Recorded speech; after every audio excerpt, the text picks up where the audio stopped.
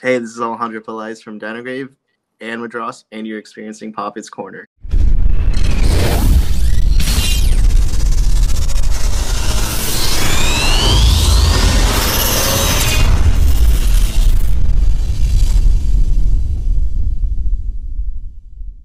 What's going on, everyone? Welcome to another episode of Poppets Corner. Looking forward to doing this one. This will be a brand new segment or a brand new kind of special episode, as I call it. We're going to go into the jazz field, learn all about this specific style of music, and we have an underground, I would say, an underground legend in this community out here in Orange County, in LA County. I'd like to please bring on my good buddy, Mr. Terence Love. Terence, how you doing? What a pleasure, Tanner. Good Thanks. to see you. Good to be here. Happy to tell my story. I'm looking forward to it. I appreciate you giving me a few minutes of your time to just talk shop and talk music away from everything else that's going on right now. But how you been before we get started? I'm doing pretty good. You know, life's I can't complain other than the clock's ticking and I seem to be getting older.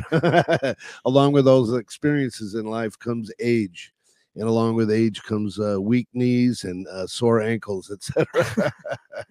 So the basis of the show, I'm literally going to go through your entire kind of musical career and just learn a little bit about you specifically. So if you're ready, I'd love to get started. Sure. And just tell I'm some ready. stories. I'm ready. Ask questions or I'll just start rambling. Whatever you want to do, man. So where I like to start with these particular episodes is just ask, can you give me some of your first kind of recollections of just hearing music for the first time, and what was the band that did it for you at first? Are you speaking in terms of jazz or any particular kind? Like 5 years old? Are you sitting in your dad's car? Well, interestingly enough, I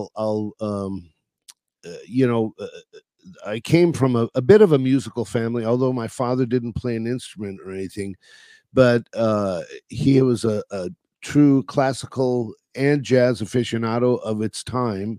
And like I said, I'm 68 years old, so I grew up in the 50s and early 60s. I kind of believe that if you think about everything, I've been able to go through everything from the remnants of swing music with the World War II and the big bands and all that stuff, all the way through the Beatles, pop culture, the hippie stuff that went on. I was a punk rocker.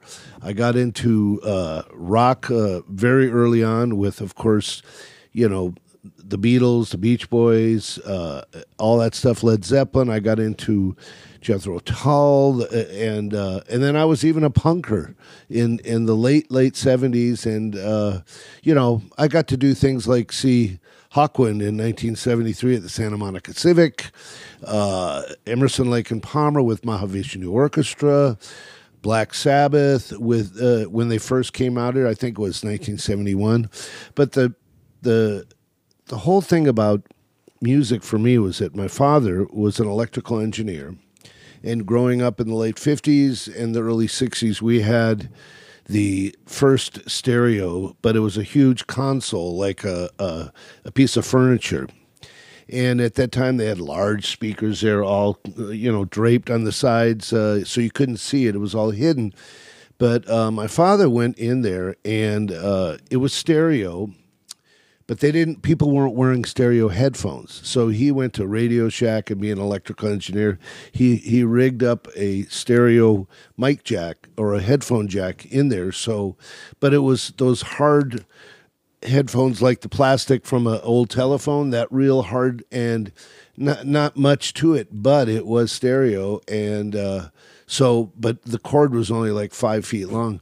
So I used to lay down on the floor in the living room listening to the stereo through there, and I was listening to Brahms and Mozart and Haydn and Shostakovich and Tchaikovsky, Mussorgsky, all sorts of classical music, and that's kind of where I got my musical start, was with classical music. And I picked up the saxophone when I was 10, and I started playing that. And but my father listened to, back then it was different, where we didn't have, it's not like now, of course, with the internet, but what you knew about any particular band, orchestra, or genre of music was by reading the liner notes on the album. And that's how you learned. There was no, we had an Encyclopedia Britannica or whatever, these huge books, but the knowledge that you gained was on the radio or by listening to that and or reading the thing. So I would learn about classical music and I learned about jazz by the few. Like my father didn't have 6 Dexter Gordon albums or 5 Miles Davis. He had like 1 Sonny Rollins, 1 Miles Davis, 1 Al Hurd or, Dixieland or whatever. So that was it for me. So what I did was just dove into it. And there was some, I guess, inborn aptitude for me musically that it made sense. And the more intense and the more deliberate the music was, the more I understood it. It's interesting. So I want to go back real quick. So how old were you during this time period of essentially putting the headphones on? And another question regarding this is, did you guys actually have speakers so you could crank it up, or are you only listening to it through headphones through the... There were speakers inside there, but at that time when you put it in, it would cancel out the speakers. My dad rigged it up, cable through the back there. But I'm saying, were the headphones your preferred way of listening to music at that time, or was it a volume issue to where you kind of had to plug in? Okay, no, it wasn't a volume issue. It was a matter of that you couldn't hear separation through speakers that were just like this, not the level that you could when it was plugged in like that. And then, of course, and part of that came from where I really started noticing that was in 1965 when the Beatles came out with their first. George Martin started working with them, and they were doing panning and stuff left and right, guitar on the right, and that's where I kind of caught on to it. And then it fascinated me that I could hear the ride cymbal on this side and the hi-hat here, and I could hear strings up here. And so that's kind of just became my preferred way to listen to it. So I'm just kind of curious because it's what I call that is kind of isolation. So it's like you're isolating certain kinds of instruments within the mix itself. So I'm just curious, was this kind of an unrecognized kind of thing where you gravitated towards listening into specific things and having everything kind of separated, which is probably why you like jazz, because it's so chaotic and there's so many kind of things going on. So I'm curious if that played a part into why you loved classical and got more into jazz and prog because of the chaos and... I would think the intricacy of it, the complexity of that kind of music. It's like, if you're whatever you may do, if you're a woodworker and at first you just sand it straight, and then next thing you know, if you become a woodworker, you get a router and you start making things. It just became... It was so interesting to me, and I had the aptitude for it. I kind of look at it this way. There are people that listen to music in the foreground, like me, and there are people that listen to it in the background.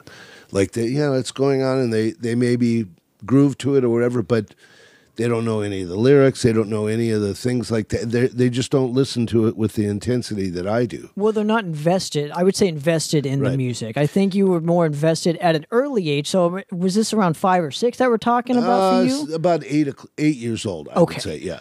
But again, it's not necessarily vested. I believe there's some kind of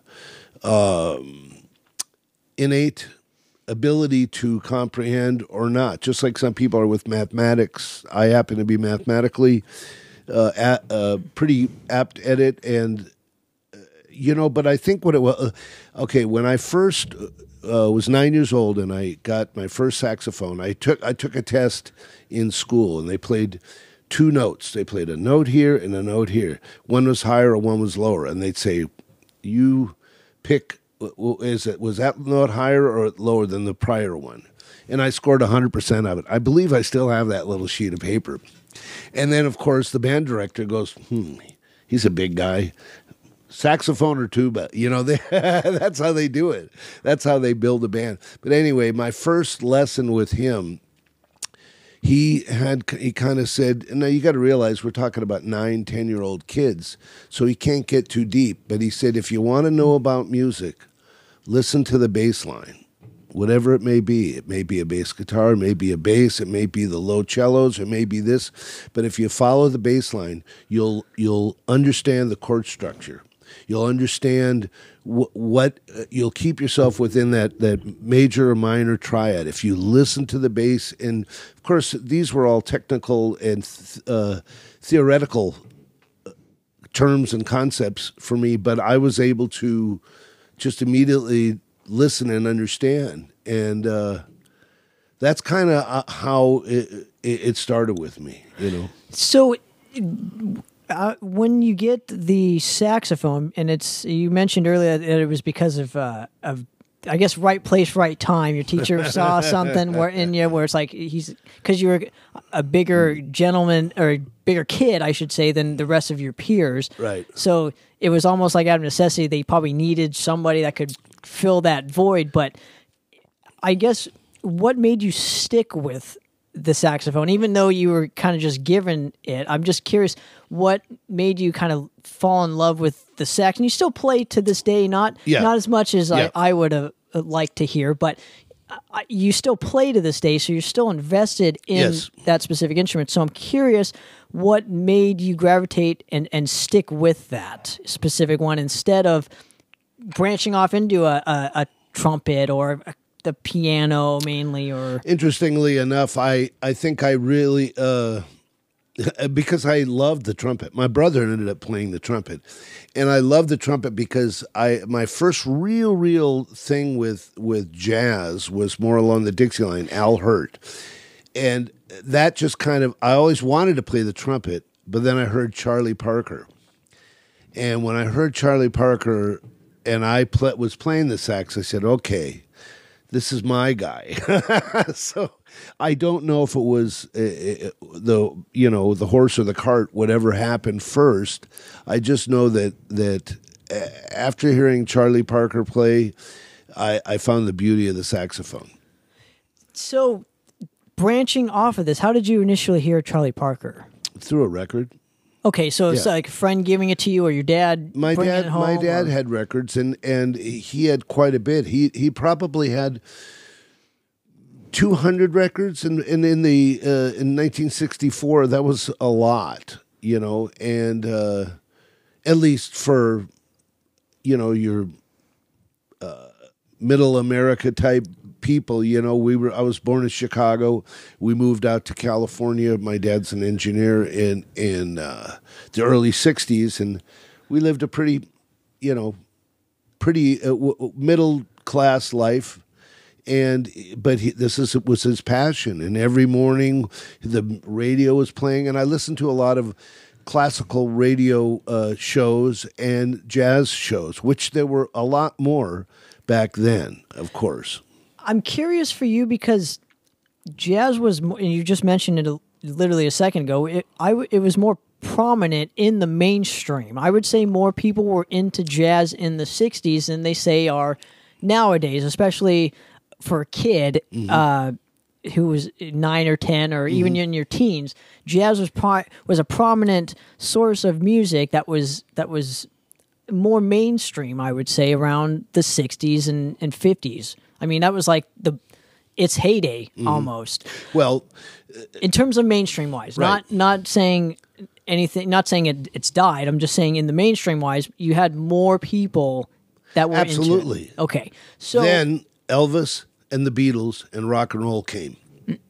Correct. That's why it all changed. Correct. But it's just interesting that you found it early and stuck with it all these years kind of later. And somebody like me who didn't grow up with jazz, I learned about it through other mediums such as TV and video games. Like they would play jazz in it, and that's what intrigued me about it. Was this is awesome, and it's almost like, because I'm in a more kind of extreme type of music, it like wasn't cool to like that stuff, but I didn't care because I just loved it was so chaotic, and it just, almost reminded me of extreme music, because it's like only certain niche people get it, and when you get it, you almost fall in love with it. So I only can imagine when you were a kid that you had that same kind of feeling for that specific type of music. It's just like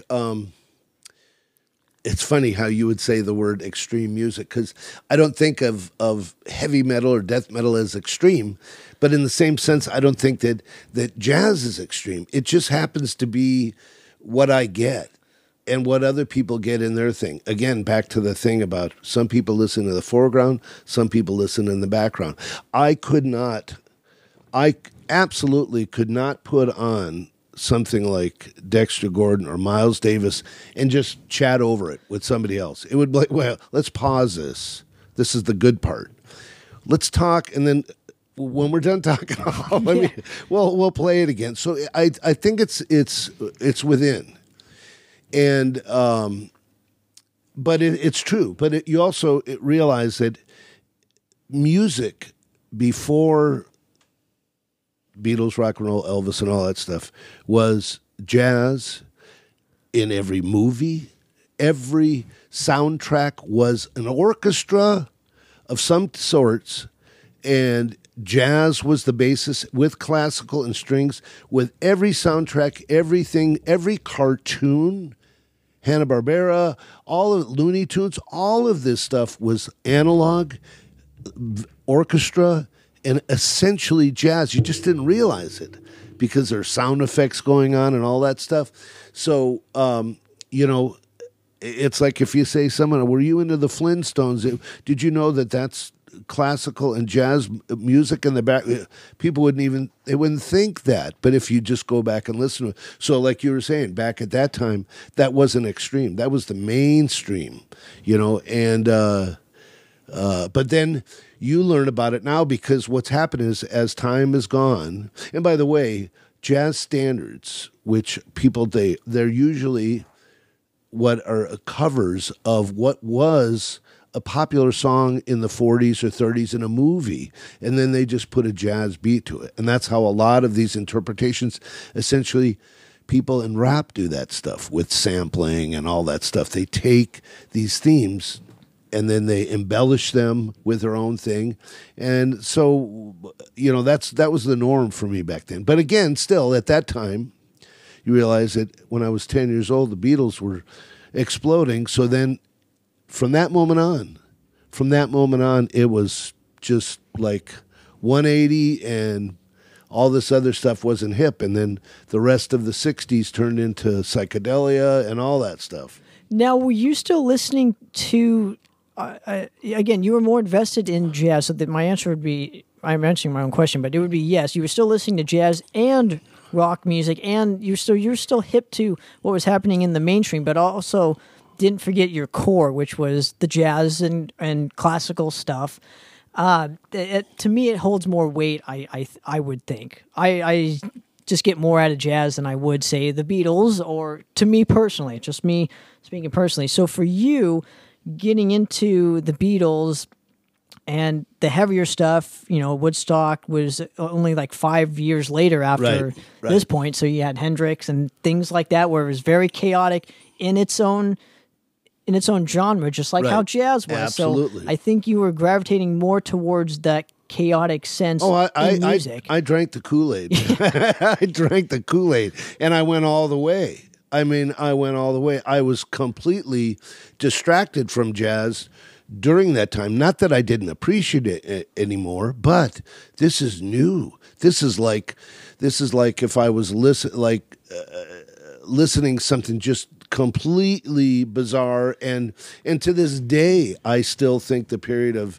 64 to like 75, especially when groups like Tull, Emerson, Lake and Palmer, Genesis, Yes, Rush, all of these, Gentle Giant, all these groups just really, they went in the rock world towards the jazz thing, in an interpretation that is, as you would say, extreme as, let's say, jazz would be. Now, can we go back to a point you made? You called them standards, and for us folks who aren't really well versed in jazz, What exactly is the difference between a standard and a cover? Okay, well, that's a good question, really, because a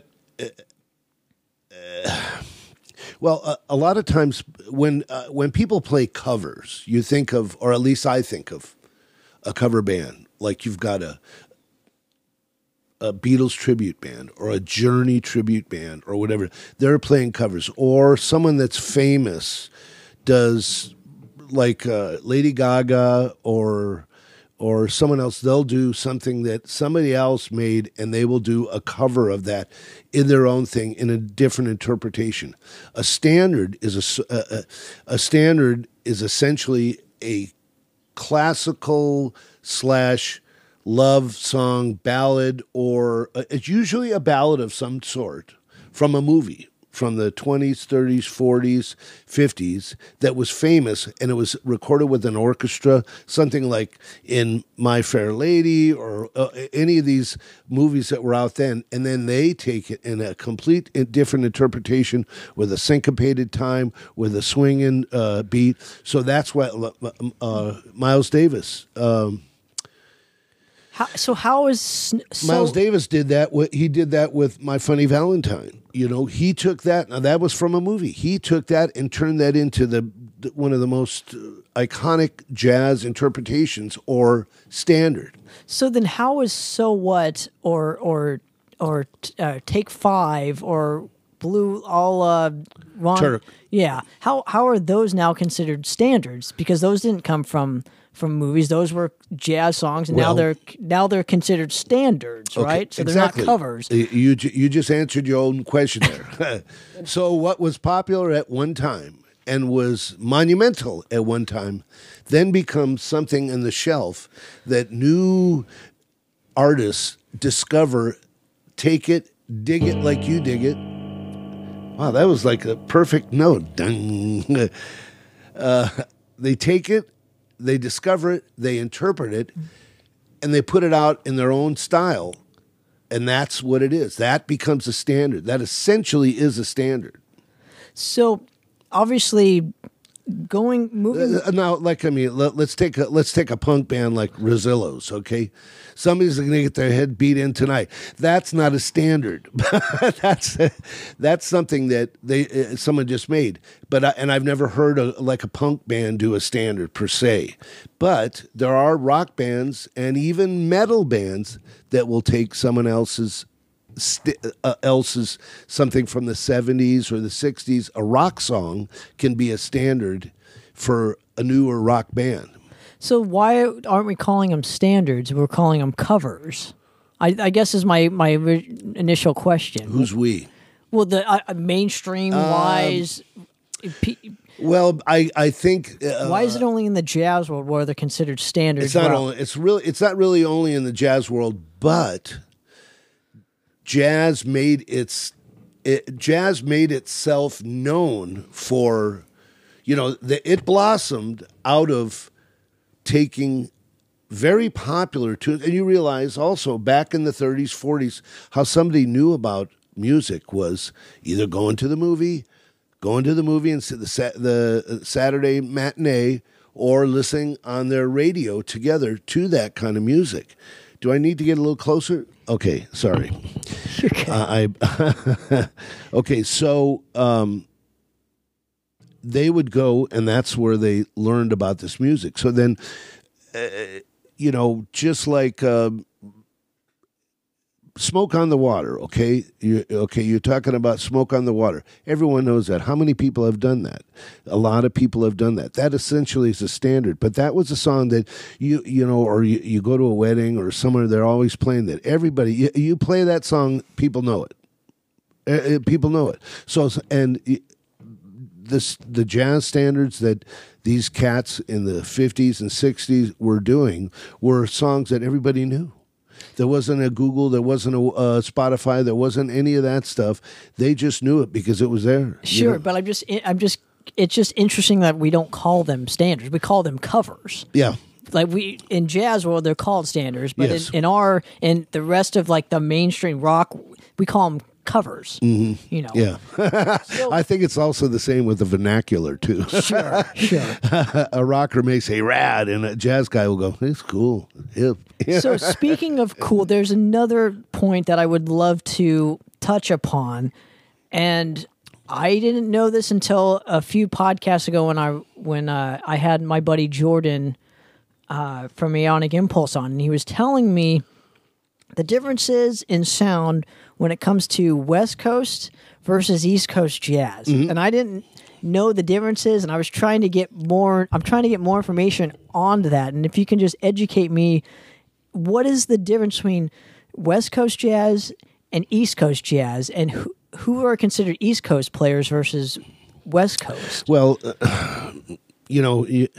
that's a broad discussion here, but essentially what it is there's a thing called West Coast cool. It's usually a more mellow, like an Art Pepper type a kind of a smoother Cannonball Adderley, like you were talking about the Lighthouse earlier on when we were speaking. The Bud Shank, very kind of melodic, and then the New York stuff, the harder stuff, and that was Charlie Parker at one time, but then he came over here, is more what's called hard bop, or what you may call what was that word? Not complicated. What was it? When you were describing the music as chaotic. It's more. It's definitely what we would in the jazz world we call it out. That's out, man. That's out. Different key signatures, modal structures of the chords, and very long, like Coltrane. Coltrane went in some crazy different things at times, but then if you listen to, like I said, Art Pepper before, or Jerry Mulligan, these were all what they call straight ahead down the line, and it's always pretty much a swing, and it's a much more melodic. Whereas bop, hard bop, and all that was more chaotic, more edgy. Because he called, and I'm going to quote him. He called West Coast jazz as cool jazz. It sounds cool. That's what they call it, West Coast cool. Okay. Yeah. And a lot of it is, of course, by just like guys in the in your genre of music have terms for this. A lot of stuff was going on at Capitol Records. A lot of stuff was going on in the Pacific recordings. There were specific recording studios and labels at that time, and they featured, just like Motown featured all of that rhythm and blues stuff and the Phil Spector stuff and all that stuff. But in the jazz world, there were people that were recording in New York. There was Norman Granz. There were some of these the producers that were just really into that stuff. And then, of course, we're separated by so far, and back then travel wasn't as easy, so it's just like tribes.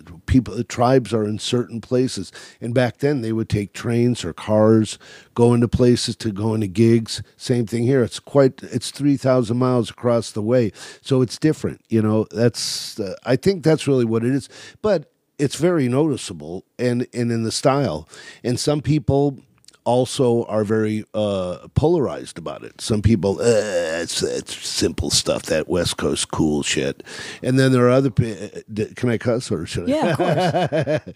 And then there's guys on the, West Coast cool guys going on that bop, man. They're out. They're just trying to be out, trying to make too many effing notes, too many notes. So where does smooth jazz fit in? Because I think there's general consensus that a lot of people hate.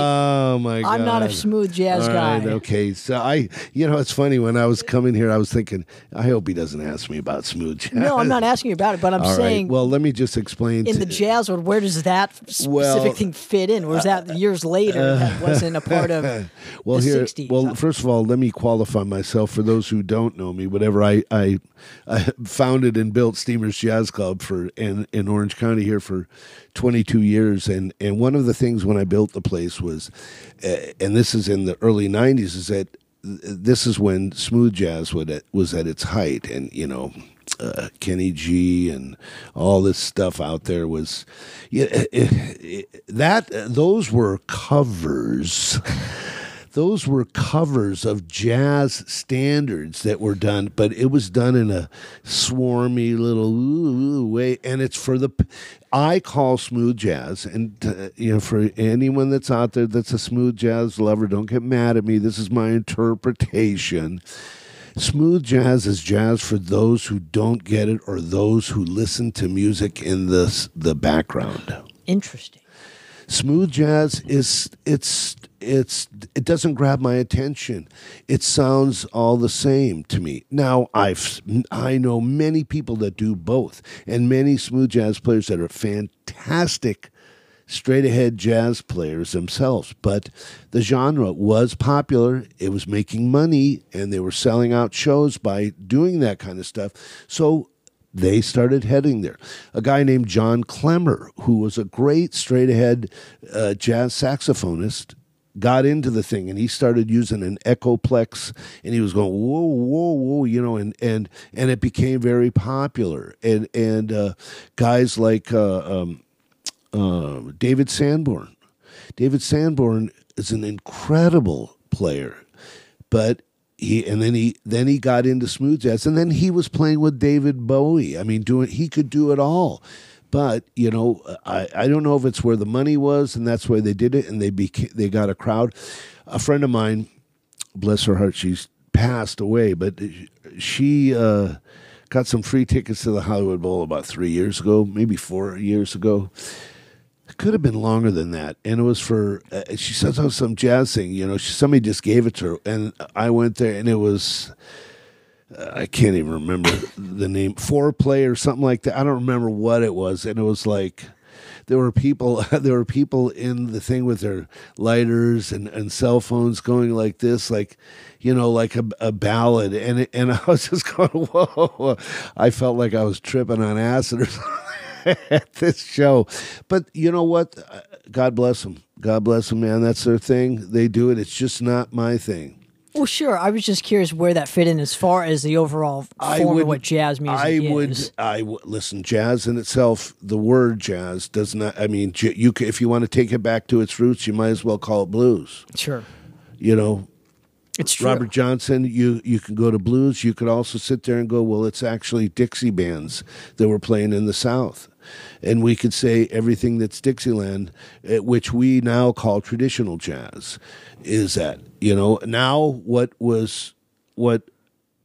I thought, like we were talking about Emerson, Lake and Palmer and Hendrix and all that stuff, that was rock, but now it's classic rock, and this jazz that was done in the 20s, 30s, and 40s where you had, see what it was is you had orchestras, okay? So that was an orchestra, that was a band, a big band. But then when you got into the combo, the quartet, the quintet, the trio, that's what happened when it started to branch away. And wait, we don't have to have 4 saxes, 4 trumpets, 4 trombones, piano, bass, drums, and a guitar to do this. We can do it with this. With 4 people or 5 people or 3, you can expand whatever is going on. So that became the mainstay, and then all of a sudden, Dixieland became what's called classic jazz, or I can't think of the name now. But what happened with smooth jazz wasn't called smooth jazz at first. It was called contemporary jazz, because just the word contemporary, that's like contemporary death metal. You know what I mean? I don't even know what that is. I know. Well, think about it. I mean, I as I age also, I never want to give up my opinions, but I just don't let stuff like that. Different strokes for different folks. I turn the radio on. I listen to what people call rhythm and blues now. Is that weird auto-tune? I don't know what it is, I don't have no idea what it is, what these people are listening to, and I'm just going. This is they're selling zillions of albums or whatever. Well, the thing is every decade has its own version of that specific style of music. So if you get a kid from this era and put him or her in the 60s, it would blow their mind because they wouldn't know what to do with exactly. themselves. I don't know if have you ever seen those things on YouTube? They're little videos and it shows a graph and it's like top Billboard of 1960 to 2020, and it starts out on the top. They show like Elvis Presley and then the Beatles, and then as it goes to the first quarter, one rises above another one. Have you ever seen that? It's like an animation of the charts, and I watched it watching Michael Jackson, Rihanna, Bruce Springsteen, all these people going in and out. You can go, oh, whoa, I remember that. Cyndi Lauper did that. Oh, Madonna did that. Oh, Stevie Wonder, blah, blah, blah. So you're mentioning Here Today, Gone Tomorrow kind of stuff. Exactly. It's interesting that... Did I lose it? There we go. Thank you. It's interesting that jazz, especially from the 60s and 70s, has held up so well to where it was popular, but it still was pertained to the roots of what music was. It wasn't about selling records. It was about music integrity, as I call it, which is why I love... Again, the style of music that I play. To me, thrash is like that same thing. It's the root of what that specific style of music is. It's the purest form of what that music is. Like punk music is like that. That's why I like punk music. That you mentioned that, so we can definitely branch off of here. And where I want to go with this is, what is the correlation between prog music and punk? Because I almost feel they're one and the same in terms of freedom wise, because it's almost like you could do whatever you wanted in those two genres of music when it first came out, because it's like really pure. So in your opinion, what are the correlations between those two styles specifically? Well, that's an interesting comparison. I would because you're comparing prog to punk, and I would think more that punk to mainstream mid-70s rock is how more comparison, because I look at okay, here's a good analogy. I look at punk as a East Coast bop of mainstream rock is West Coast cool in the rock world, and punk was something that was unbridled and was celebrated because of that, and it gave people and of course, look, all of this music, in addition to self-fulfillment and all that stuff, when you get an audience, that makes a difference. And it got an audience. And it just like what happened in the late 60s with the hippies and Woodstock and all that style of free psychedelic music, it went to rock, changed that from the Beatles, which the Beatles were, great rock stuff in the 60s, but then in 65, 66, 67, started changing, doing albums like Sgt. Pepper's and Magical Mystery Tour, and they're adding things like synthesizers and mellotrons and all these things, and the music changed for a lot of people. They didn't quite understand that.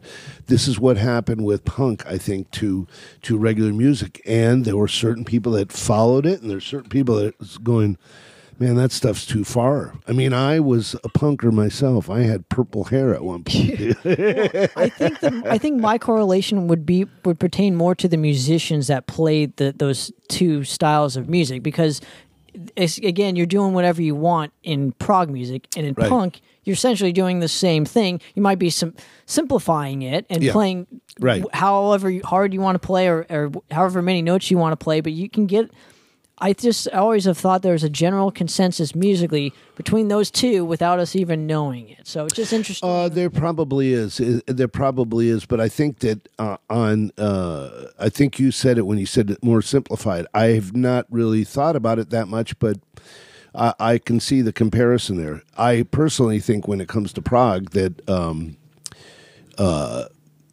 it was very intricate, and the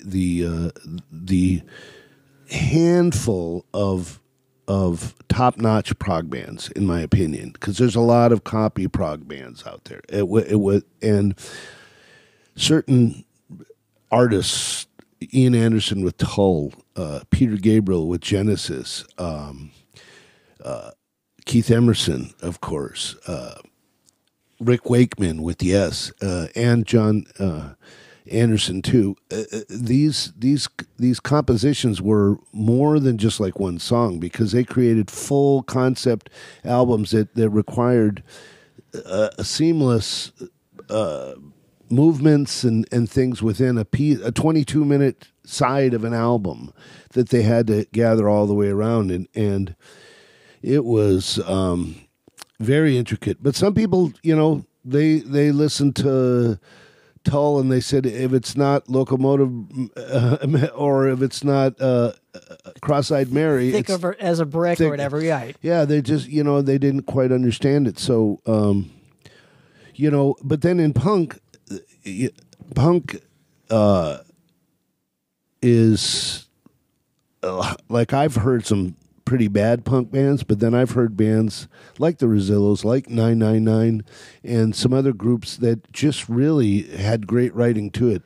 But there are some, but it's all, it's just like you don't understand. If I don't understand some kind of thrash, it's like, do I have to think about it to get to understand it? Yeah. And if I then it's it's what is the impetus? What is it? What does somebody have to do to understand this music?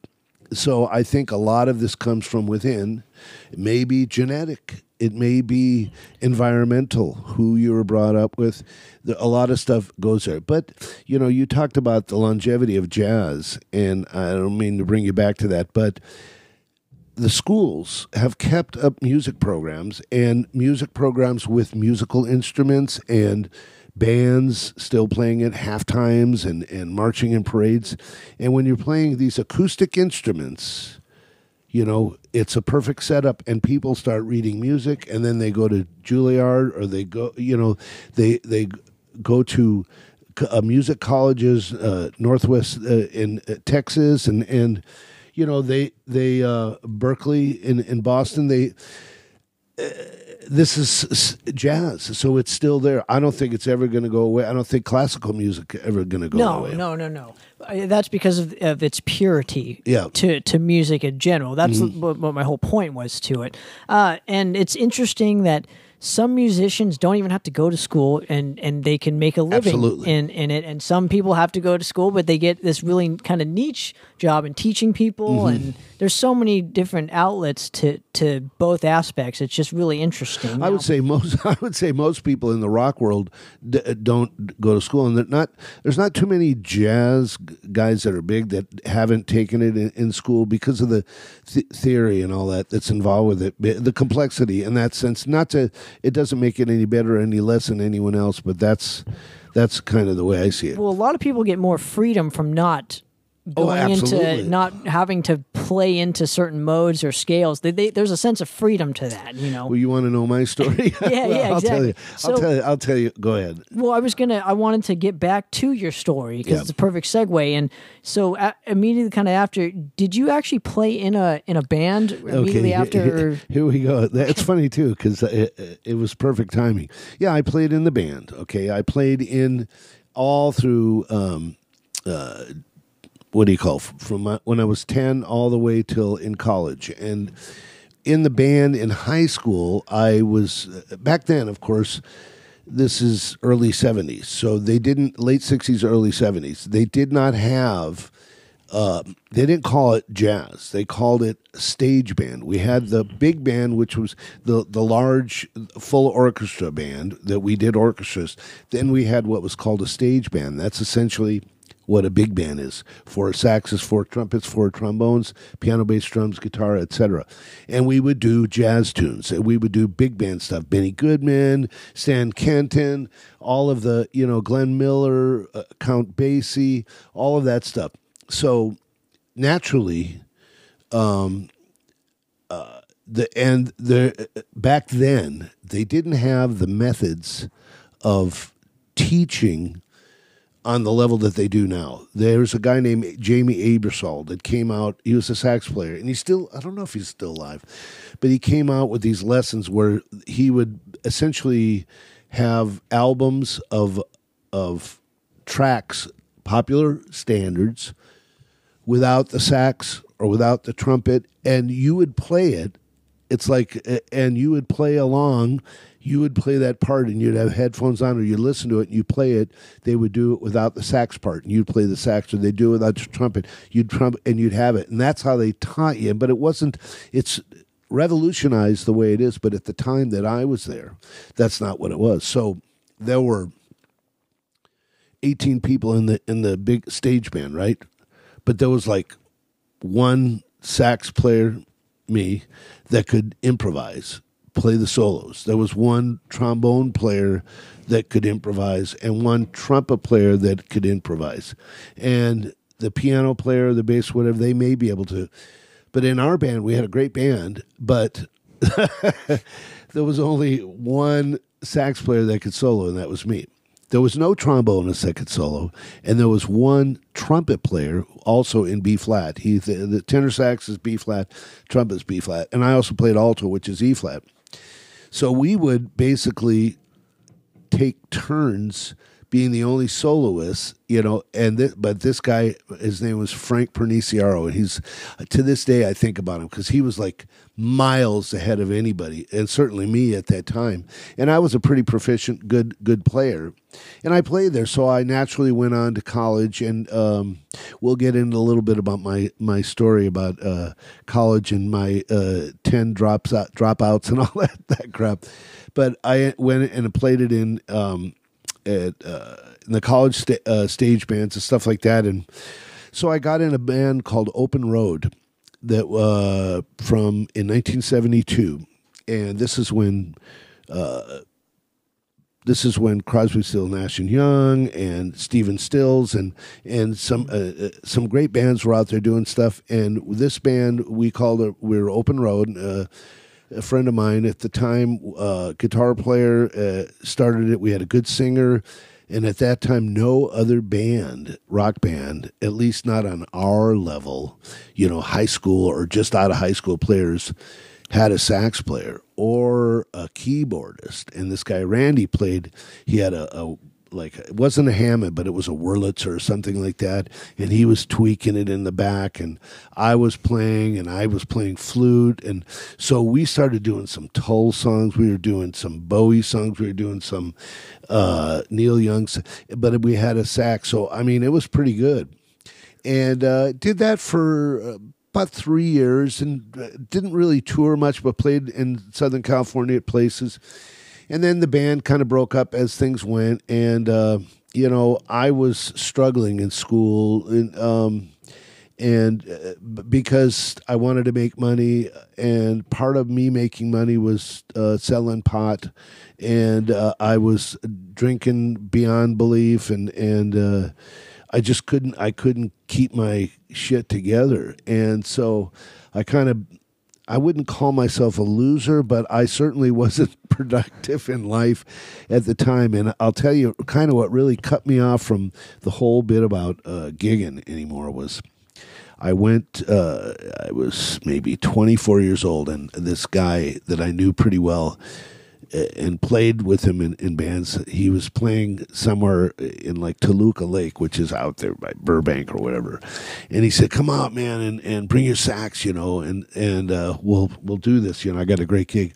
So I invite like 6, 7 people. We all go out. We're having drinks. We're watching that, and I'm sitting there with my sax. He never called me up. And so I had, and I mean, I just thought I must not be that good, and I truly what it is I honestly thought, I guess my time's passed. I was just supposed to be a college guy, and this, I never was on a level of what would be called a pro, I think, but I was a pretty damn good player. And to this day, I could get up and play with a blues band and do some blues thing, but I was never really, really that good, what I would say. And that was kind of like, and you know me personally, so there's no lack of ego here usually, but it was deflated immediately, and I just said, It's interesting that you didn't have almost, I call it like a pick-me-up. You have two choices when that initial thing happens, because it happens to all musicians. It's either you give up or you become better and put in the work to become better. So my question becomes, and I'm going to ask you this, and it's going to sound a little jaded or okay. But I'm just curious, what didn't you have at that point that would make you want to put in the work to become a better musician instead of just calling it quits, essentially? Interesting question. It's not what. Ask it one more time so I get it right, okay? So usually we have this instinct as musicians you have two choices. You either quit or you kind of take a step back and say, I'm going to do this, do it better and learn and put in the work to become better. Mm-hmm. And I'm just curious, what at that point didn't you have in your repertoire, a tool that you needed that you didn't have at that point that could have made you work harder to become that better musician? It's not what I didn't have. It's what I did have. Alcoholism. Alcohol and partying was much more important than being structured and doing the work that it took to get good. And to this day, I probably believe that if I would have applied myself, or if I would have quit drinking, and if I would have straightened my act up, I could be better. But I wasn't so gifted to the point of where it would come alcohol and drugs or not. It was my, at that point in my life, by the time I was 23, 24, there was no, I was on a locomotive heading for disaster. And it's probably an internal thing, so it's probably impossible to ask this, but I'm curious because there's two kinds of people. It's people that can't stop drinking, or there's one that has like a threshold, as I call it, where they can, they can do it in moderation. Mm-hmm. And you seem like, no offense, you seem like the guy that doesn't have that threshold. I certainly don't. So my point in all this is it's interesting that music, and I'm sure music meant a lot to you, but it didn't mean so much so to where that you could just give it up so easily. And maybe I'm putting this really harshly, but give it up so easily for drugs and alcohol. Mm-hmm. Like that was more important than the music. So it's interesting to even hear that coming from you. Well, at that moment in your life, not okay. Now, but I'm talking at that moment. It's just interesting to hear that drugs and alcohol meant more to you than the music. And instead of applying that same energy to music. Says the non-alcoholic. Okay. When one becomes alcoholic, it's not something that can be explained that way. And it has nothing to do with my instinct was strong enough to, I truly, and this is just me, I can only speak for me, I truly believe that I or other than alcohol are different neurologically or genetically or whatever. I'm not here to pronounce anyone else, but once I've lost the ability to control that, there's no turning back. And it doesn't matter what, excuse me, what I did, it didn't. And it could, see, because it polluted every part of my life, regardless of if it was music or cleaning my room or whatever it is, everything was affected by it. And nothing changed in my life till I got sober. And I've been sober 34 years now. And I understand more than ever how my alcoholism has nothing to do with my inability to become a great player or any of that stuff. It just is there. it's there, and it's something that can't be. It's something that I can't. I can't make my eyes brown. And I can't, you know what I mean? I can dye my hair. I could lose weight. I could, I could work out or whatever, but I can't not be this. And for someone that does not have this obsession and compulsion, it's very hard to understand, because it's just like, I don't like beets. I love food. But if somebody put a beet in front of me, I wouldn't eat it. I wouldn't eat it. Okay, I don't care. Maybe if I was, that's the last food on earth, I would eat it, but I just don't, because it's not anything I want. But alcohol, I could not drink. And again, it's not. I'm not trying to. No, let it all hang out. None of this, No, I'm not trying to insinuate that you're an alcoholic by any stretch of the imagination nowadays, because you don't drink. And I'm alcoholic nowadays. Okay, I just don't drink. Okay, cool. But my point, it's just really interesting that some musicians are and I guess as human beings, some people are like that. Yes. They don't have that initial threshold to cut themselves off of a certain substance or something that's that they think can fill in a void that can't be filled. So it's just interesting as people that and the thing is, I think that's that whole subject of drug abuse and alcoholism and all that stuff is best left for the individual, because as you can think to yourself, well, God, if he was good enough, maybe he could have stopped. And then I could sit there and go, well, how could you just leave that much beer in your can and walk away? You know what I mean? What's wrong? There's something wrong with that guy, See, it's just because we look at life different, or I look at life differently than someone that has no problem with putting this down or whatever. That's the difference. And mind this question too, where I'm curious if it's because tea's good, by the way. No, it is. I love it. It's good. I'm curious if that becomes like a control issue, a confidence issue within yourself to say, hey, this is my threshold, I'm cutting it off. I have that control. And so it's interesting, again, maybe that's where that situation or issue lies, is just having control with anything in your life. Or not having control of it, because yeah, I do believe that there's certain traits of a person that is that has addictive qualities about them. That you put a bunch of sugar in me. I want more sugar. Give me a pizza. I can't have just one piece of pizza. That's true, But again, the whole thing about this kind of stuff is that, it's my opinion, a person that has addictive behavior, I only can make an opinion about myself, nobody else. Now, you or somebody else that it does not have this compulsion, I'm free to hear that kind of stuff. And I have you realize that I'm an alcoholic, a sober alcoholic, and I opened a bar, a jazz club, and we'll get ran to it. I don't want to spoil it too much, but that was it's kind of ironic here, yeah. But no, and I'm only asking questions. Yep. I know nothing about this because I hope I never have to get into that. I just know so many people that suffer with that addictive quality, and I've always just curious of there's nothing wrong with asking questions on why that happens, or no, it doesn't bother me. So I'm an open book, buddy. Well, information is key here. Yep.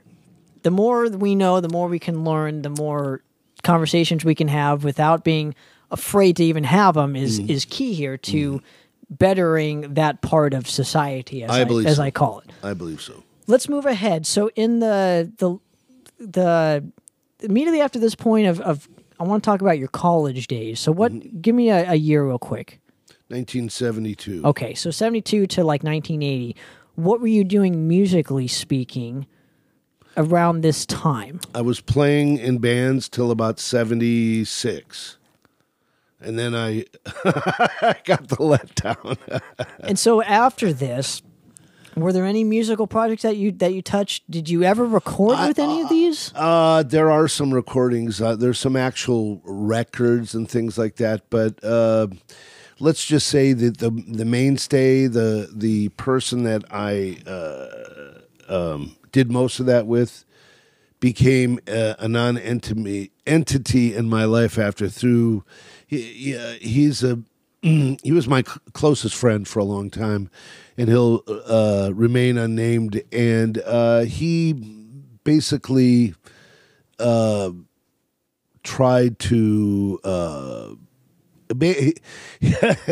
he called my wife up and my ex-wife and said, "Hey, so and so and I, we're getting into swinging. You want to do that?" Oh, I see. And she said to him, "I don't want to screw you." Right. And I don't think Terence wants to screw so and so. And when I got home, she said, "You know what so and so did?"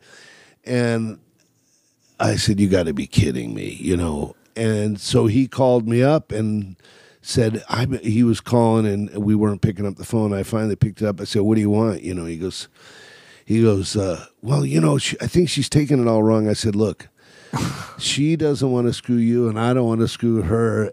I said, "Goodbye." And I hung up and that was it. And that's been a number of years. 25, 30 years maybe. Oh, okay. That's the 90s though. No, wait. It was 1990 was when the last time. But see, he's the guy that holds all the recordings and all of that. Oh, I see. He was the guy that held all that stuff, and so you were with him a long time then. If we're talking from 1970 to 1990, that's a 20-year friendship. That's closest friend, right? Best man in the all that stuff. So I'm curious for you in the 80s, what were some of the bands that you specifically were listening to, then say if had those same bands come out in the 80s that you wouldn't be? And some of your musical projects in the 80s. So now we're focusing on your 80s career. Well, my musical projects were pretty much nil. I was not involved in the early 80s till 88 when I got sober.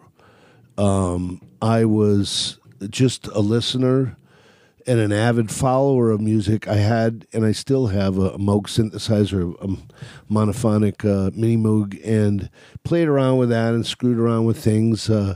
I was someone that I mixed for bands. I was a sound engineer. I did a lot of that stuff here and there for other bands. And local groups. I would go down to I had some nice equipment, and I would go to the place and I'd get a free dinner or drinks, and I'd help different players that I knew. And but as far as the music I was listening to, I realized in 81 is when MTV came out. So of course I was following people like Peter Gabriel, who had left Genesis, Sting, some of the other groups that were going on at that time. It was a total music revolution at that point. MTV changed everything as far as exposure. MTV was the Google of whatever back then, because this was automatically an outlet that you could find out about these bands. You could see, I was I know you're not a huge Bowie fan, but I was a huge Bowie fan, and I saw him the very first time he was here at the Santa Monica Civic with the Spiders from Mars, and then all of a sudden he was I saw him like 13 times after that, and he was out doing videos, Michael Jack, all these different players that I would have never, ever really gone out and bought an album. But I watched a little movie. I get to find out about the band and not having, because I think CDs came in, what year was that? 85. I think it's 85. Yeah. 84, 85. It's really interesting to think about that MTV was out and 5 years later CDs. I mean, it's not really been that long, you know. And but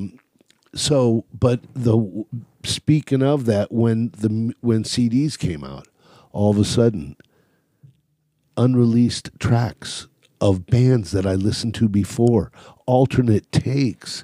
Whoa, that was like just the most incredible thing that was, and I'm going, so all of a sudden I'm now, in addition to learning all the music that's going on, Herbie Hancock, who I used to listen to as a jazz player with all these other people, now they're in these different genres, and I'm getting to hear these great legends that I listened to before, but tracks I never heard. You know, things never released because they were doing everything they could to get to sell these CDs and you could fit as much data as you could on there as opposed to a record, and you could skip and all that stuff, drag and scrub, and whoa, this was something else. Sure, and the quality of it was just astronomically better than.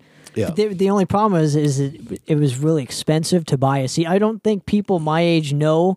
Because now it's like the opposite. Like records are really records to me nowadays are the equivalent of how much CDs were back when they first kind of came out. Maybe not, they weren't $50, but they were what, $12.99. That was a lot of money for 1985, like the mid 80s and whatnot. So when a record was $3.99 or $6.99 for album or cassette, it's twice the price of it. And you don't, it's hard to scratch a CD. I mean, you can scratch a CD, but, you know, the quality is there, and, it's still there. And people, there's a resurgence of that right now, which is kind of, I just love anything having to do with music and it perpetuating, and that's the wonderful thing about it.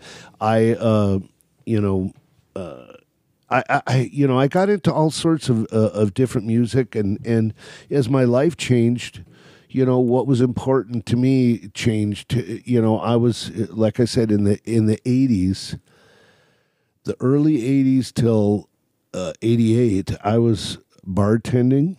I was I was bartending and doing clubs where there was dance music going on. Michael Jackson, all of this disco stuff still, and all that stuff going on. So my music taste turned into more like I was kind of referring to earlier as listening to music in the background, the groove. I wasn't. Now, I still go back and listen to Gentle Giant and Jethro Tull and Emerson, Lake and Palmer and Yes and all of these groups. I listen intensely to this stuff. But then out in the public and all wherever, I would put on KLSX, whichever, I think that's 97.1 it was at the time, the only what they called classic rock. And then it was KMET before. And 94.7. K West and K Rock and K-Rock. But see, KNAC was like the metal station. So I know K Rock though was the new wave-ish kind of punk type. It was a little, and I was into it at that time, and I just made me think about some of the venues I went to. I went to Madame Wong's in West or isn't there two different versions of? This one was in Chinatown, and I heard some great punk bands there, and even the Golden Bear down here in Huntington Beach used to have like the Germs and some other really crazy bands there, the Woodstock in Anaheim. There was a venue. There's a couple of them that I know. The Doll Hut, still there. Yep. Now I want to touch upon one aspect that I definitely missed with you personally is, your instrument of choice, which is the saxophone. Mm-hmm. I'm curious what playing that instrument has taught you that you apply to life in general. That it's like, do you have more of appreciation for life thanks to playing a musical instrument? Oh, of course. Well, I think when you're talking about a saxophone, it's monophonic, no chords, it's one note. So when it comes to that, unless you're doing something very bizarre like some kind of rhythm thing, you're talking about melody. Melodies in itself, you can have some backup little tiny, but they're essentially melodies that comp the rhythm or a chorus or a bridge or something like that. But a melody is something that I look at as almost meditative, because people remember songs, people remember, they hum those kind of things in their head, and that's comforting. It may be subliminal. I don't know what it is, but I do know that but I still go back to that very, very, very, very first lesson where he said, "Listen to the bass." And any song I ever listen to, and you think I'd be a bass player, right? No, but I don't know, but that's an interesting question. So it's almost like that you go back to your foundation. That's your foundation is listening for the bass, and obviously it's and I listen to bass. I also listen to breathing. I listen to tempo. I listen to harmonics. I listen to syncopation. All of those things, they're probably natural to me now, and the way I listen to music. I mean, because it's my lady. She can, we'll be driving somewhere, and she's like listening to the music and loving it to death. And meanwhile, I'm going, listen to that chord, man. It's just like. It's just a different approach to it, and it affects me to my core. It affects me to my core. Makes me cry at times. Wow. Let's move ahead real quick. I'm curious. Obviously, the '90s point is I wouldn't call it the prime of your life, but it's almost the start to kind of where you are now. So I'm curious.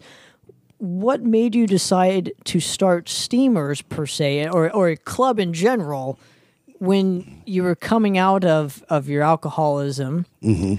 It's just, again, you mentioned it, it's ironic, but I'm curious what made you want to start a club, especially here in Orange County, in, what would I say, the mid 90s? Early 90s. Okay, early 90s. Okay. All right. So another interesting story. So... yes, I'm getting sober. Yes, I get married, and I haven't played in a band for quite a while. And I don't know where it was. I can't remember right now. But I ran into a couple old buddies from high school, and one's playing a guitar, one's playing bass. He said, let's get together. I have a little garage like this, something. I got a garage with a kind of a studio in there, and I'd like to do something. You bring your sax, your flute, and all that. Wow, how cool. So I thought, I'm sober now. I'm doing pretty good. I got a nice wife. By the way, when I got sober, I'd hit bottom before. I was making a lot of money in restaurant management and all that.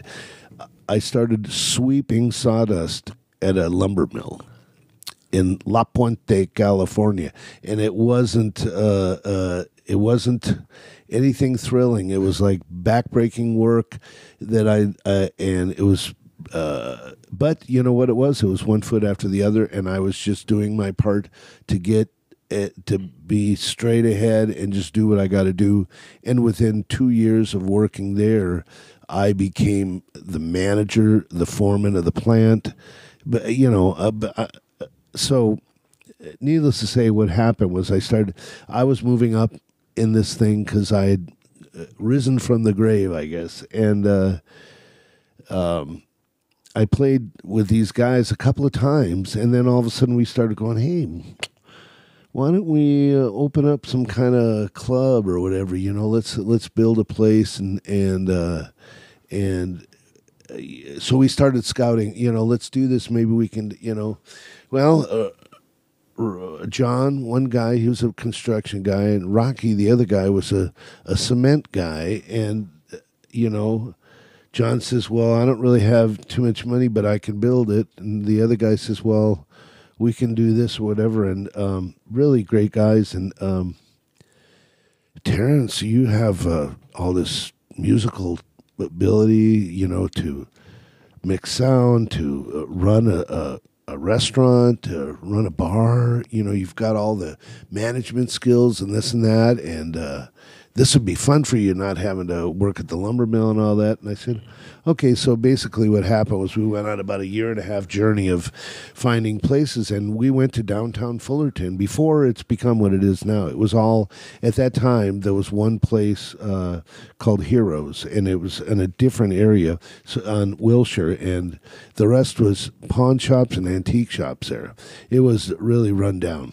And we found a spot right on Commonwealth, right down the street from the police station, and it was next to an auto parts store, and it was 3,500 square feet, and the guy that owned that building only, and he worked at the car parts store next door, and he gave us a great deal. And we went in there and we spent every bit of money we had and every bit of money that my family that would lend me. And, we did it. And within 3 months, John was gone. And within 6 months, Rocky was gone. And basically what it is they were under the impression that, we're going to open the doors and we're going to just collect quarterly checks. And I knew different, and I was like competing with them, saying, dude, you got to help me. You got to be here. Oh, well, I have this job. I got to work. I can't do it. I'm going to wait. I quit my job and come here. And so essentially what ended up happening, I said, hey, Dad, hey, Kevin, my brother, I said, I need some help. Let me buy these guys out. So we bought them out, and within 8 months of opening the place, and I started out with live music. Instead of building this huge kitchen, I built a bar with more of like a deli type sandwiches and things like that, and put all of the money in the stage, in the sound, the lighting, and it was all, and insulation. It was all about making it for the musician, because I wanted them to have the best experience. I wanted them to treat them right. So that's what we did. So does that come from your experience with playing clubs as a musician? So you did that in the back of your mind kind of play into? Of course, okay. Of course, because the jazz club. I mean, a club owner has a terrible reputation. They don't fucking play me. They don't pay me. They don't do this shit. They're slave drivers. They give me shit food, and they're always telling me to get back on stage. No. I said to myself, look, I'm going to do everything I can to. First of all, I had mad computer skills and advertisement and marketing, and I'm a gregarious. Wow, it's like a piano string.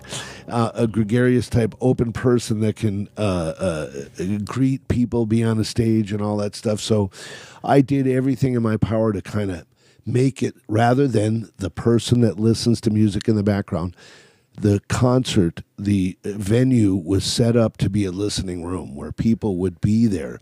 And so each and every band that came up, I got on the stage, and I didn't go, here's Tanner Poppett's group. I brought, here's Joe Schmo on the bass, here's Joe Schmo on the piano. I introduced them all up, and at the end of the set, each and every set, I brought them all down one at a time and gave applause to everybody. So you almost made it intimate for the players. I love that. So yeah.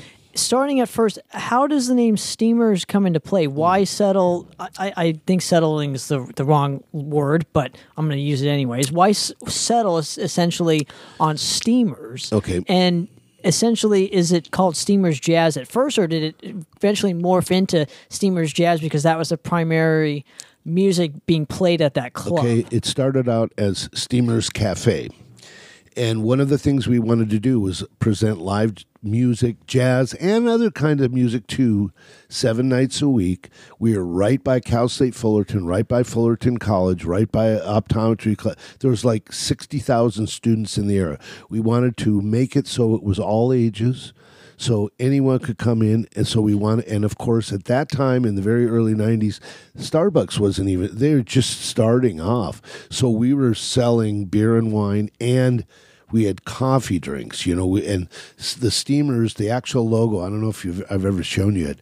It's a guy playing the sax sitting in a cup of coffee like a latte or something.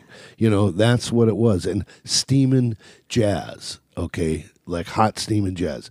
A guy named, you know him, Stan Getz had an album called Steamers, you know, and or Steamin', I can't remember right now, it's been so long. but that's what it was all about, is hot steaming jazz essentially, and out of the coffee cup and all that. So that's where we came. I didn't come up with my Rocky's wife, I think, came up with the name, and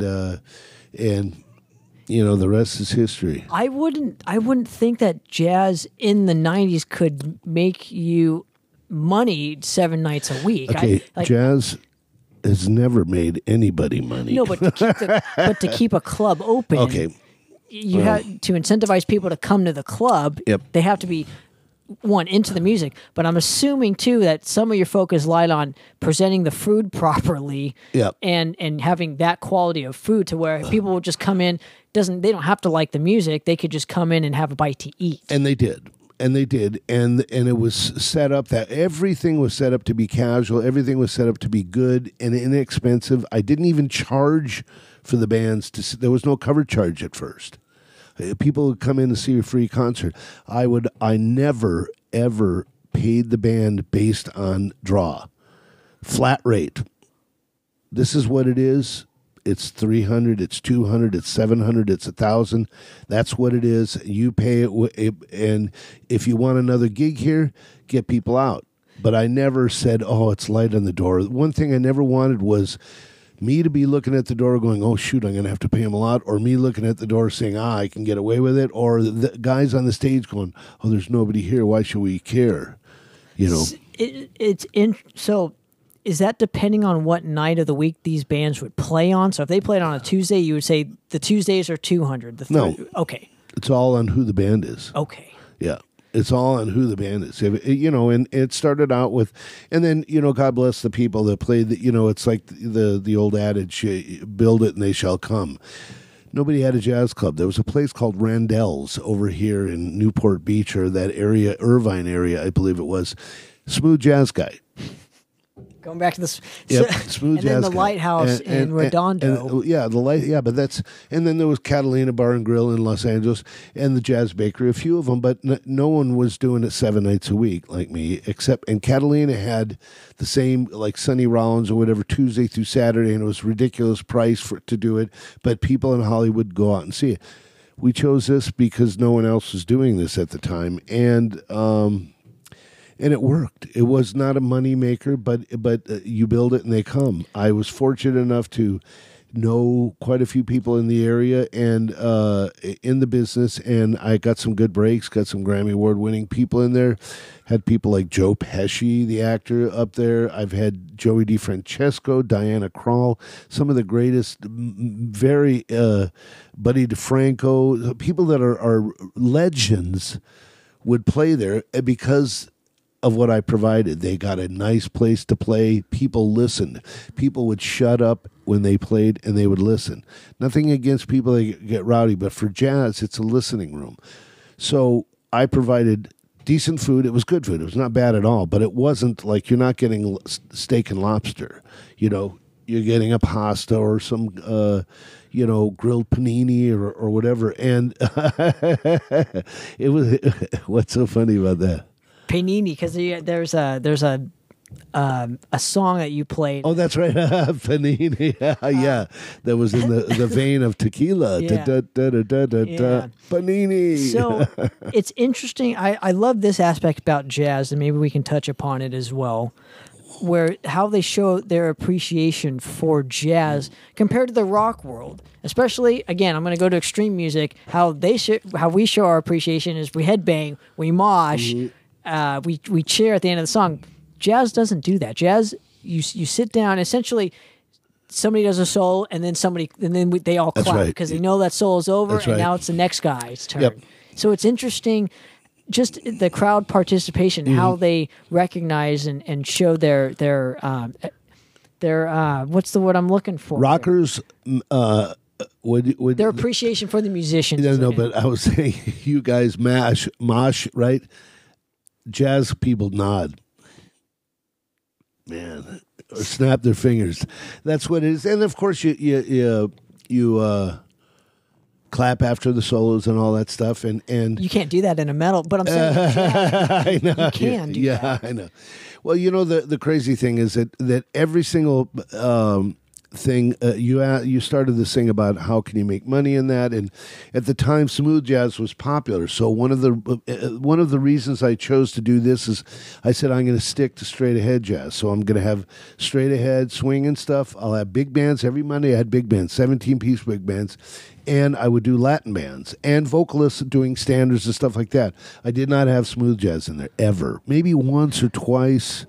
I did prog nights there too. Once I branched out, and I started experimenting with different things, but I kept the jazz pretty much as a purist thing, and I treated the musicians good. I paid them every time. Never didn't pay a musician. Never. I fed them. I gave them drinks. I treated them right. I treated my customers good. Now, granted, after 20-some years, at the end, I was getting a little burnt out, and I was spending a lot of the time in the office, watching Netflix or YouTube. This is in 2015 or whatever, and that it was time. My father was very ill.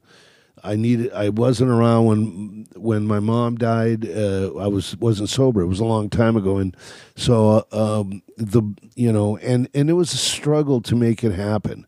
It's a struggle to survive, and it's a rarity for any club to last 22 years, let alone a jazz club 7 nights a week.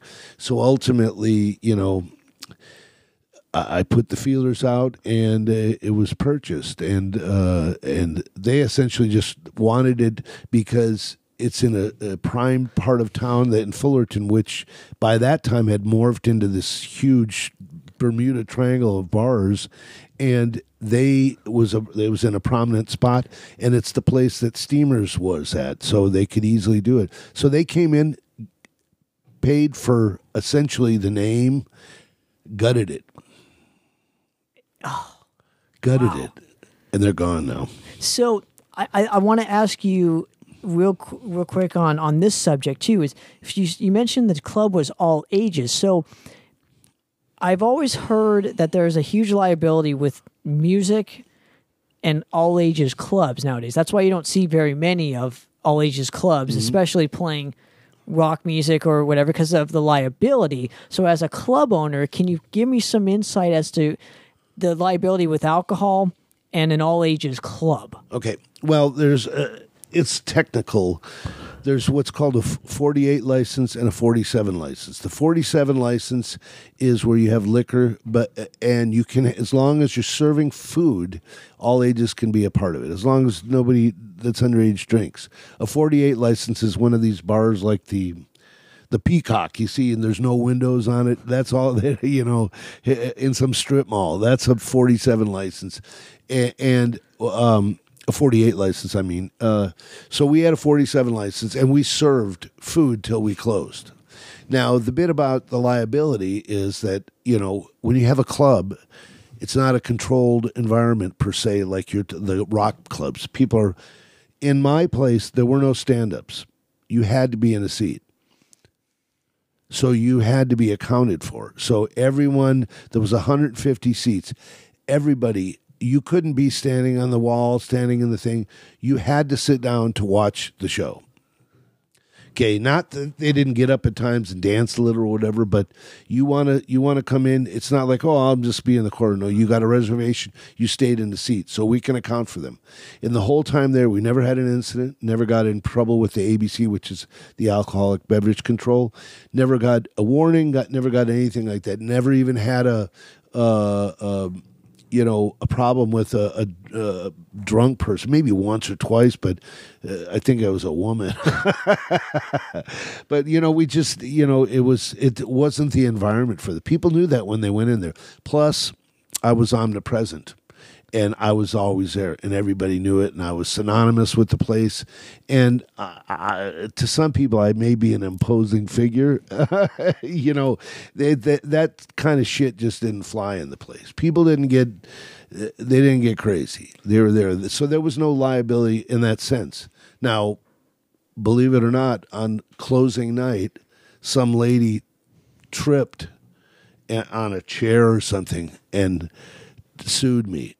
Yeah, she like for her, you know, we were crowded that night, and we're crowded all the time. But she probably knew we were closing, thought I'm going to pull a stunt, and fortunately, my insurance paid the medical bills or whatever. She just like broke her ankle or twisted her ankle, some kind of shit like that. But that was the only real liability. The main liability was, you know, my employees stealing alcohol and shit from me, you know, doing drugs in the liquor room or whatever. You know, that's sure comes with the territory. I'm sure you've seen that all. Yep.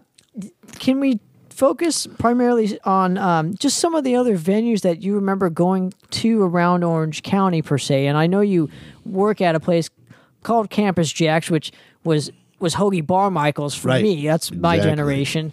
So I was hoping we can get into some of this territory, and just I want to ask you, and I know you were friends with the gentleman who used to essentially the couple that own the Lighthouse, and the Lighthouse is kind of like a synonymous spearhead in Orange County in general with primarily jazz. There are a lot of records that have been recorded at this particular venue, so I'm curious in terms of its sound, and I'm sure you've been there. Yes, many times. So in terms of the sound, why is it so, what about that particular location and the sound, and there's just so many records recorded there. I'm just curious, what about the sound is so, it translates so well on a record or something? Well, I can tell you the reason for the sound the way it is. First of all, it's kind of wide open, high ceilings, windows in the front, doors, everything. So what would normally be something with a lot of bounce and all that, it dissipates, it goes out. Plus, it's a long, narrow stretch like Steamers was, but the sound is on the flat, okay? So people are facing one side. So it comes straight out towards the bar. And I don't know if it's the way it dissipates or whatever, but it does sound pretty good in there. And yeah, the Lighthouse is where Jack Sheldon and, you know, some of the greatest, Dexter Gordon, Charlie Parker, all the, you know, Miles Davis, you know, just so many great players at West Coast and East Coast played. My friend Howard Rumsey, he was the bass player and he was with the Stan Kenton Band, and he's one of the last guys that I think was alive in the Stan Kenton Band that stayed there. And he actually didn't own the place, but he basically was the impresario of jazz there. He's synonymous with it, and for many years. And then strangely enough, I had met him quite a few times, but then when I opened Steamers, he was the greatest supporter. He would come in with his wife, Nancy, all the time, and he would go. And another thing, I don't know if I told you this, there's a station called K-Jazz, and it's at Long Beach. Used to be KLON, and there's a very famous guy named Chuck Niles, who was the jazz radio guy for many years. I used to every 2 months or so go on and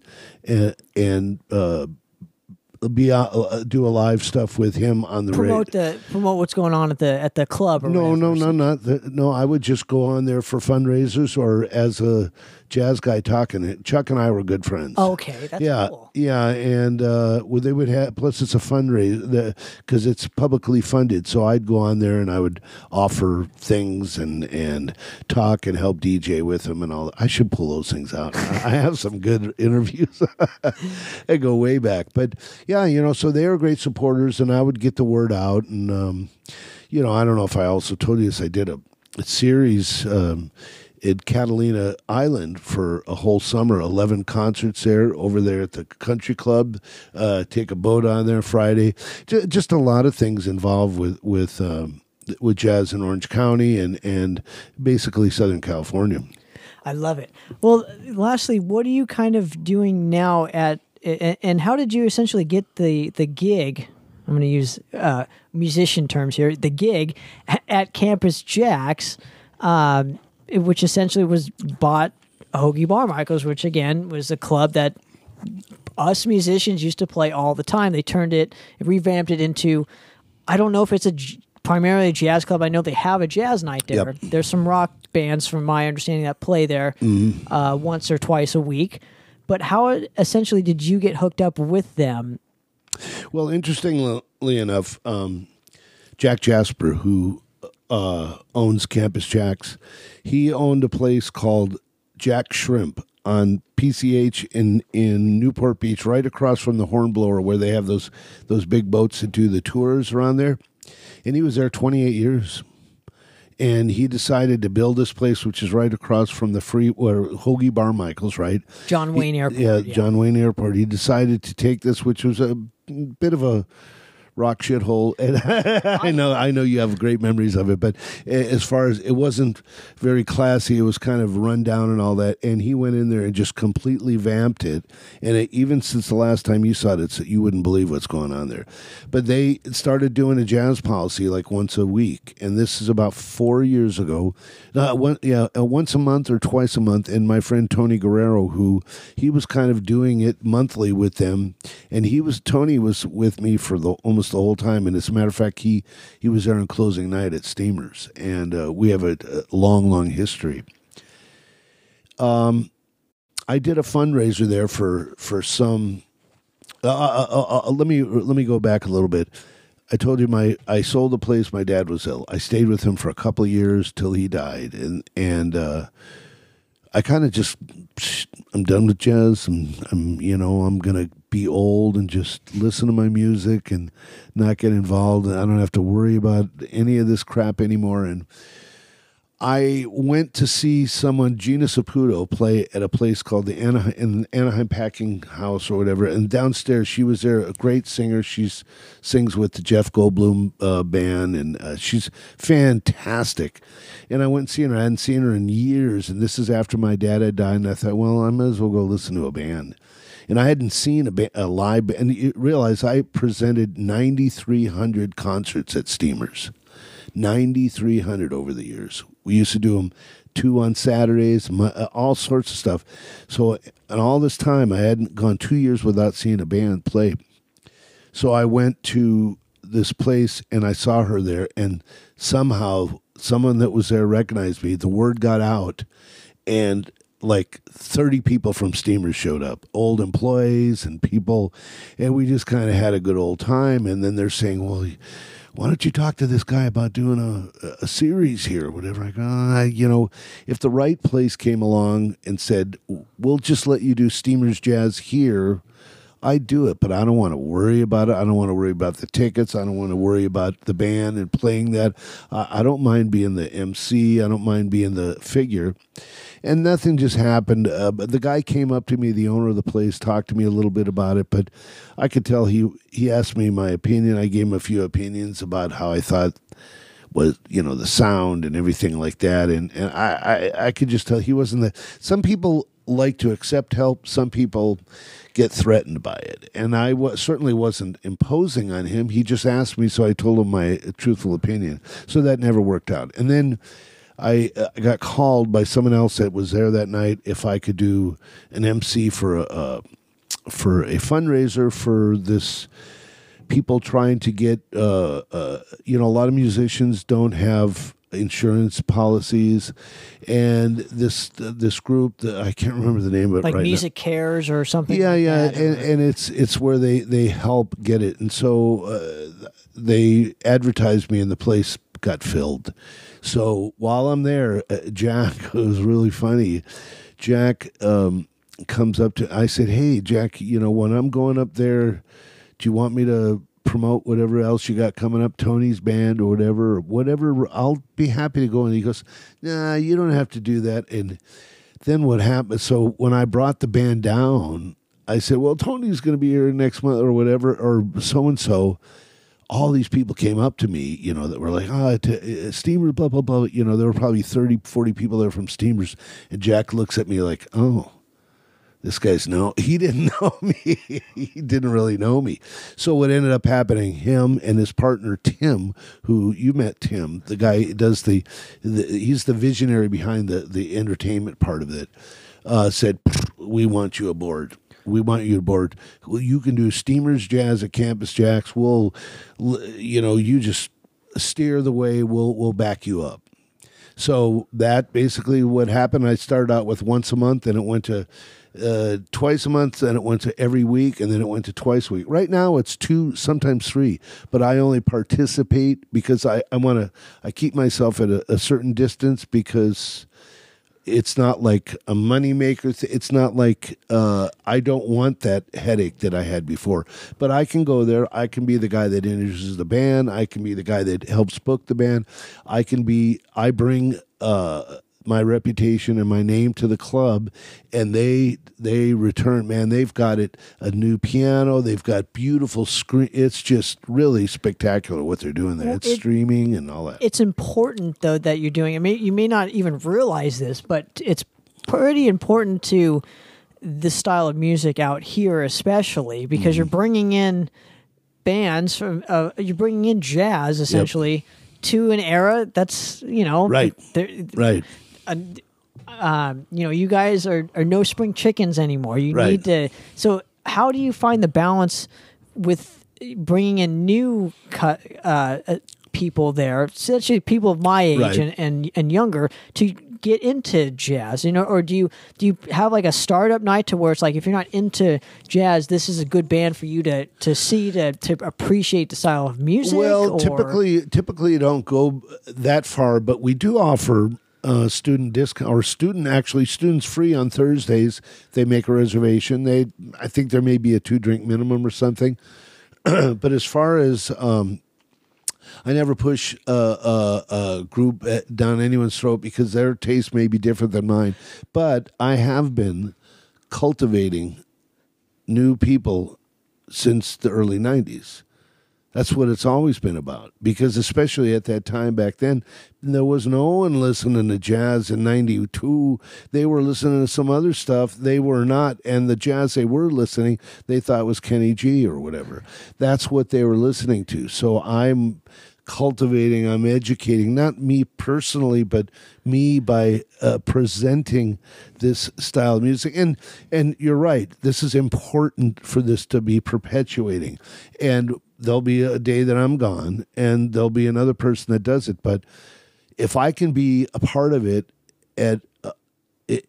not saying a minimalist way, but in a way that does not disrupt my life, why not? And that's what I'm doing now. It doesn't disrupt my life. You got to witness that. You came there, enjoyed a night there, which, by the way, you're more than welcome to come again. It's long overdue. I will. But you understand. I mean, you can see what's going on. It's a beautiful thing, and I'm happy to be a part of it. Well, I'm happy that you're here, Terence. Thank you very much again for giving me a few minutes of your time to do this with me.